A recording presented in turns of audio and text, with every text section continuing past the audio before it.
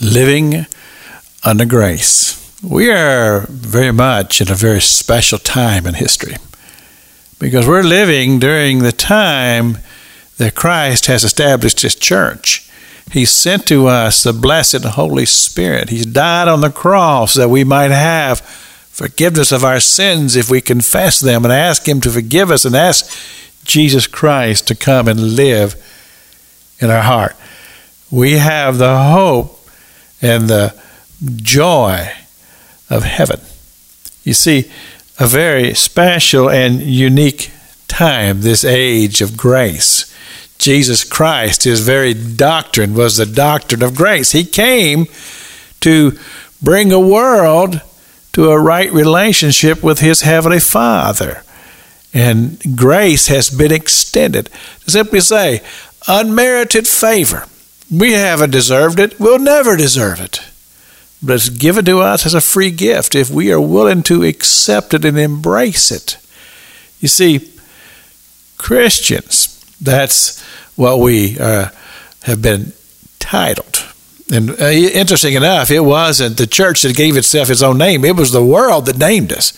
They said in the city there of Antioch, they said, oh, you act like a little bunch of Christ running around. And so the term Christian, it just kind of stuck. And now we're Christian people who believe in God. And that God sent His Son Jesus to the world to die on a cross for our sins. He became flesh, the Scripture says, and dwelt among us. Christian believers are emancipated from the bondages of the world. We're free from the bondage of Satan. We're free from the dominion of sin.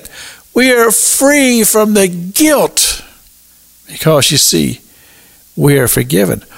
You see, not because we have done anything to bring this great gift upon us other than our willing to embrace and accept. I love the book of Romans, chapter number 8. This is a verse of Scripture that was penned by the Apostle Paul after he struggled for the first 7 chapters with this whole issue of sin.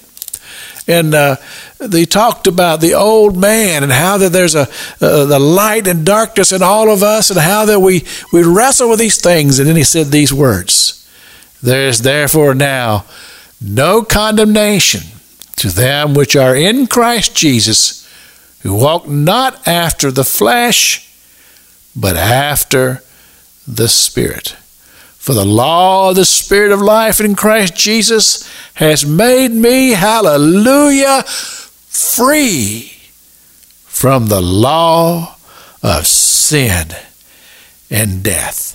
You see, free from the bondage of Satan, free from the dominion of sin, free from the fear of death.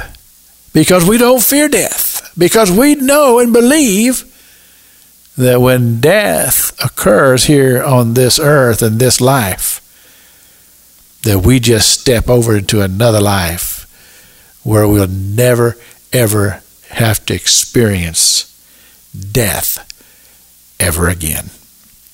This is Pastor Jack King with the gospel on the radio broadcast.